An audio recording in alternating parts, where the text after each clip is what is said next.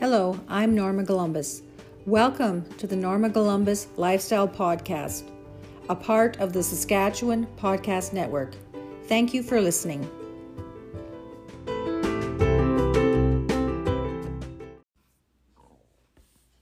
The 1930s, Black Blizzards and Bankruptcy, Part 2. A way of life lost.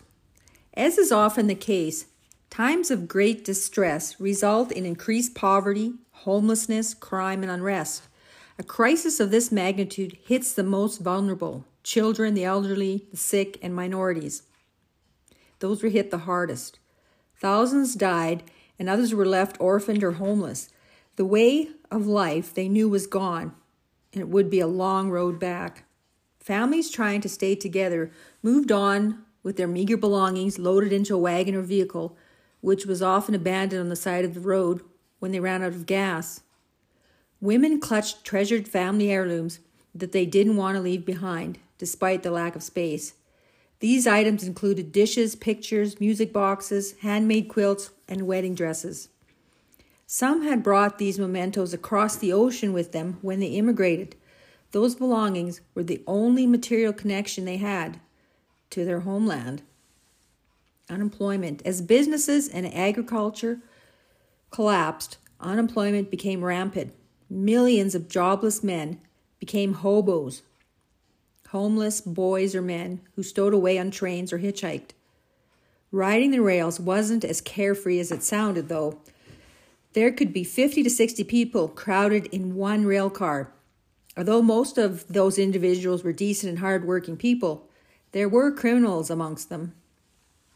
Exhausted people slept with their worn shoes clutched to their chests to prevent them from being stolen. They had to sleep with one eye open, so their bindle stiff. A bindle was a bundle of clothing tied to a stick. And the word stiff meant to steal. Was still there come daylight. The best time to jump on a moving train undetected was when it was being inspected and was pulling away from the train. And it was wise to jump off when the train slowed before reaching its destination. When you think about it, there must have been a lot of activity along the tracks with all those people jumping on and off rail cars. Although some entire families went to the cities or to work as migrant workers, other families remained on the farm while the husband went in search of work. It was often impossible for wives and small children to go along, as the men needed to travel long distances. They had to go far enough to find an area that wasn't suffering the same fate as they were. If they showed up at the next town over, they weren't exactly welcomed with open arms, as people there felt they were trying to steal their jobs. In some families, with the father away searching for work and the mother also working, kids were boarded out at relatives and at times strangers' homes and farms and worked there to earn their keep. Little children knew nothing but drought. Many had never seen rain. It wasn't uncommon for rural people in less affected locations to go to their gardens and discover missing produce, eggs that disappeared from the chicken coops, and meat from curing barrels, which inexplicably vanished into the night. Clothing went missing off the line. With so many impoverished people on the move, nothing was safe. Crime steadily increased, and folklore about criminals such as Bonnie and Clyde appeared in newspapers in the U.S. Many idolized these bandits for going against the establishment they felt was not doing enough to help people. Poverty. Clothing was hand-sewn from whatever materials were available. If there wasn't enough of one fabric, various patterns and colors were sewed together. The result was a coat of many colors. Burlap food sacks were also recycled to make clothing. Women repeatedly darned and mended to make items last. Companies added a bit of color to the burlap to make people feel more fashionable.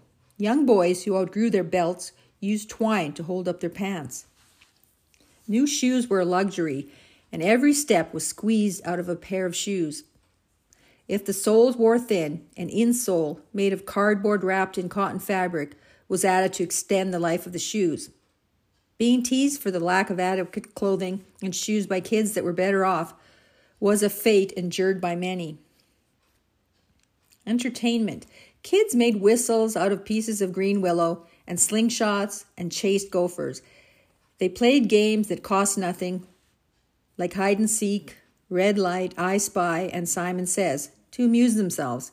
A battery-operated radio and a newspaper were the only sources of information about what was happening in the world. Health. Stories about happiness, courage, and perseverance are easy to absorb, but tales of despair are harder to swallow. The realization that they had been financially wiped out was more than some could endure. Suicide became a serious issue long before mental health was openly discussed. Men jumped out of their office windows, plummeting to their deaths on the streets below in front of terrified citizens. Healthcare at that time was user pay, so you can imagine seeing a dentist or doctor was a rare occurrence. People tried to help each other out if someone was injured or ill. If a toothache became unbearable, they toughed it out to let the tooth decay and loosen, and then it was pulled out at home with a shot of whiskey and a pair of pliers. Every kid has heard tales of a string being tied to a loose or painful tooth and then to the doorknob. Extrication of the tooth occurred when the door was slammed shut, yanking it out. Problem solved. There were home remedies for many ailments, a brew for this or a poultice for that. A lot of the home remedies we use today came from those times. Children and adults who suffered from breathing problems found their conditions exacerbated by the hot, dusty conditions. People wore face coverings to try and protect themselves from developing dust pneumonia. Malnutrition, rickets, scurvy, you name it, people were suffering from it. Humanity rebounds. The economy had started to rebound by 1938, and the outbreak of World War I in 1939 effectively ended the Great Depression. Factories were brought back into operation to meet armament needs, and the mobilization of manpower into the service cut unemployment. Men who felt hopeless for years were filled with pride as they went off to fight for their country. Women entered the workforce in record numbers, as there was, ironically, a shortage of workers with so many men enlisted. People are resilient, and many had lived through hardships before. Their motto was, use it up, wear it out, make do, or do without. When wetter years finally arrived, farmers returned to the land. Events such as these leave an impact that spans generations. My parents' formative years were spent during the 1920s and 30s, and hearing about these events shaped their worldview. They were leery about the uncertainty of change and feared that someone in the family would lose their job, and they told us that if we had a job, we shouldn't ever quit one because there might not be another one. They avoided debt and paid as they went. Their generation feared those hard times would return. That is why they didn't waste or throw things away, and they saved their money to leave to help their children. Takeaways, changes, and safeguards. Times of strife are difficult, but they also are opportunities to learn and can be followed by positive changes.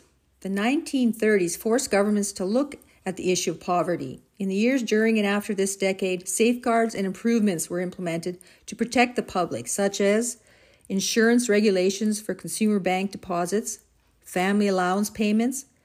The Canadian Wheat Board set a minimum payment for wheat prices, social aid programs, farm rehab programs, including community pastures, dugouts, and tree planting projects, and a national unemployment insurance program.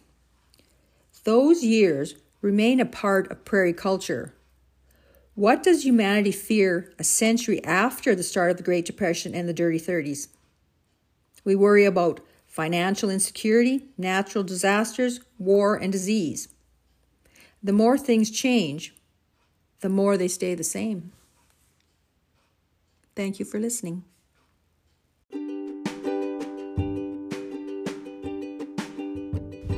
Visit my lifestyle blog for episode pictures and links to my garden and published works pages, food blog, and gift shop.